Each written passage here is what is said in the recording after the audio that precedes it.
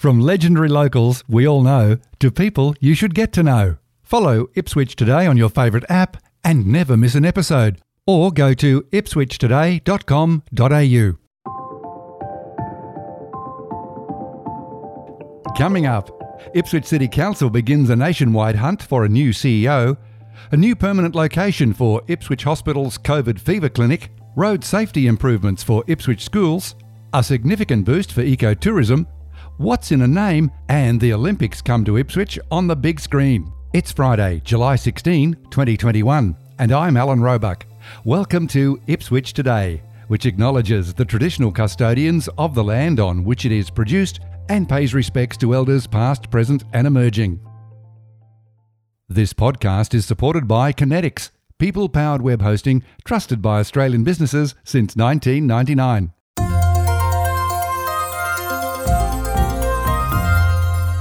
Ipswich City Council has officially commenced its search for a new Chief Executive Officer. Mayor Teresa Harding said Council was looking for an experienced leader. She said this was an important and critical step forward for the city. The recruitment panel will consist of Mayor Harding, councillors Andrew Fechner, Marnie Doyle and Jacob Madsen. In what could be seen as a bipartisan approach, it will also include former member for Ipswich and State Government Minister Rachel Nolan as the sole independent person on the panel.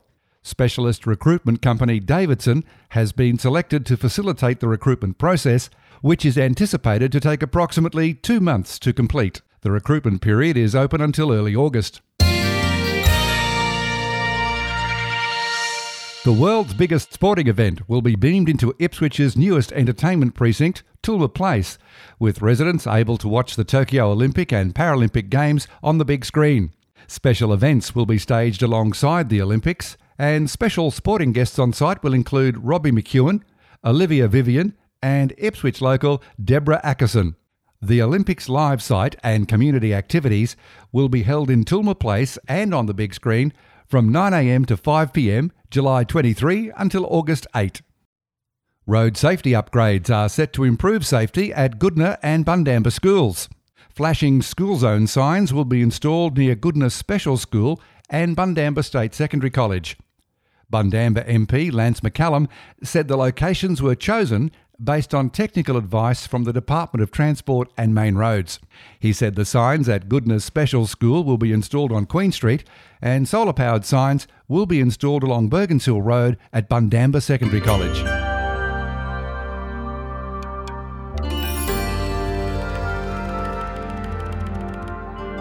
The currently under construction facility for the Brisbane Lions at Springfield Central prompted a lot of discussion at June's meeting of Ipswich City Council as councillors grappled with determining a permanent name. From that meeting, Councillor Paul Tully. Two things. One is in relation to the suburb description. I think it's important that the suburb name that we choose, if we use the suburb name at the start, which would make a lot of sense, that it does reflect the actual suburb in which it's located. There may be an argument under Section 15 of the Place Names Act of 1994 that that it does require the correct suburb name to be used, and that's similar to what we've put into town planning applications for many years, that developers can't use the wrong suburb name. The word parklands actually, to me, is an all-embracing much. A park can be anything from 400 square metres to a very large area. I'd be quite happy to support that. I think one of the names suggested was for discussion was stadium, but there were reasons that I think the company behind the support figure didn't see it as reaching that stadium sort of level. Councillor Andrew Fechner. If Councillor Johnnick were to propose an amendment to the current resolution for Springfield Central Park lands, I like that name. Yeah. I think it's very fitting of the precinct as well. And I support Councillor Tully's very pragmatic approach in the naming conventions and keeping it specific to the suburb. Council officer and place name expert Brett Davey was called to the meeting. If I can direct you to the report. Yes. On page 99 of the report, we have a list of existing named assets which may pose potential conflicts in naming, and Springfield Central Parklands is listed in there. In Springfield Central, it's a broader ribbon of parkland that joins along creeks through that area. Councillor Andrew Fechner. Just through you, Mayor, and to Mr. Davey, if we were to be using navigational technology to get to Springfield Central Parklands, is there presently an identified location on a map that would take you to? I would presume so. I'd need to check using the relevant technologies, but it is a gazetted name, so it's been formally named. Councillor Russell Milligan. Mayor, I concur with Councillor Ireland in that I think stadium would be appropriate for that precinct. Thinking back to QE2 Sports Stadium at Nathan, that was purpose-built for the Commonwealth Games. That was the main arena stadium, also included the training field beside. So I think stadium doesn't have to refer completely to the main field. It can also include the additional field to the side. I think I'd raised that in our previous discussions in workshop. So I, with that respect, I concur with Councillor Ireland in that we should just call the whole complex a stadium. It makes it stand out as the purpose of that area, and if it is going to be put forward for possible use during the 2032 Olympics, then we know that it's the stadium. At the end of lengthy discussions, councillors eventually voted on a name and resolved to adopt Springfield Central Stadium.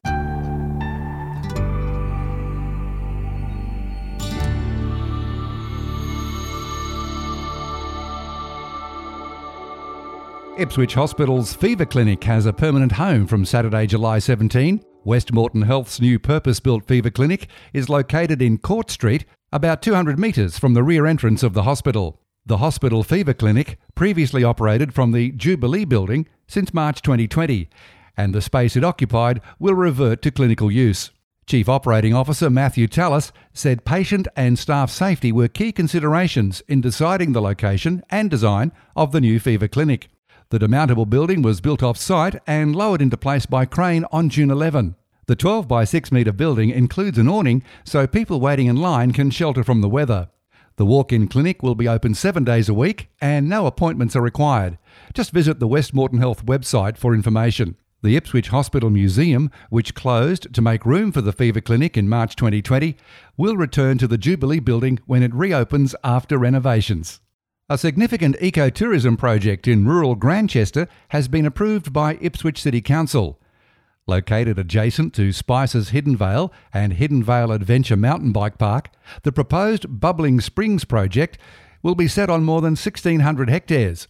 It will include a new camping site, grass tent sites, semi-permanent glamping structures, caravan park, communal use eco facilities, as well as expanded mountain bike and running trails for almost 300 guests.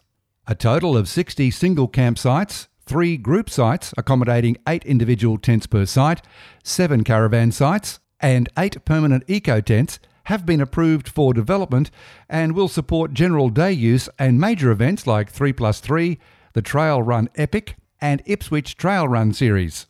The site will also have 5 barbecue pavilions, 4 amenities blocks and 2 camp kitchens, and will cater for live music between 7 p.m. and 10 p.m. Ipswich City Council is working with 3 additional schools on its School Safe Parking program to help improve safety during Term 3. St Joseph's Primary School at North Ipswich and Collingwood Park State School have joined for the first time, while Fernbrook State School at Redbank Plains has rejoined the program. Cameras have been installed at the 3 schools to help improve parking and promote safe road travel during busy school pick-up and drop-off times, which is a polite way of warning drivers to do the right thing or face pain in your wallet.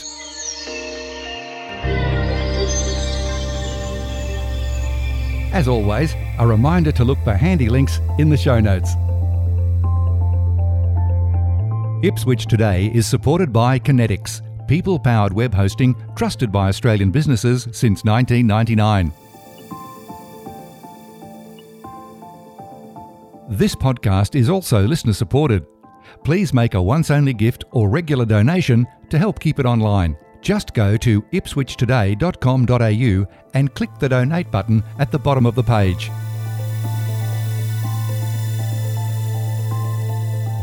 You can follow this podcast on your favourite app, including iHeartRadio, or play Ipswich Today from your smart speaker. Music is supplied by Purple Planet Music. This is Alan Roebuck. Thanks for listening.